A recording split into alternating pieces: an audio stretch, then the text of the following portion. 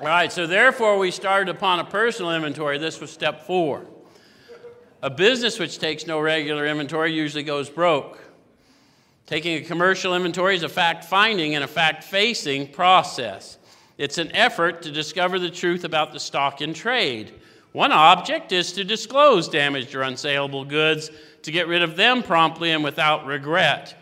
If the owner of the business is to be successful, he cannot fool himself about values. We did exactly the same thing with our lives. So I read through all that, and I apologize. I know our attention spans tend to waver because I almost get lost reading it.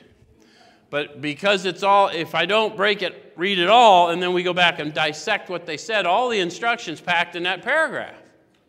So what it tells us first is that we're on a fact-finding and a fact-facing process.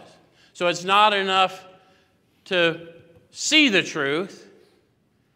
I need to know the truth.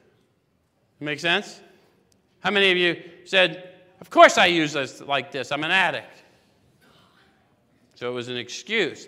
So you saw the truth, but you didn't know the truth. Yes?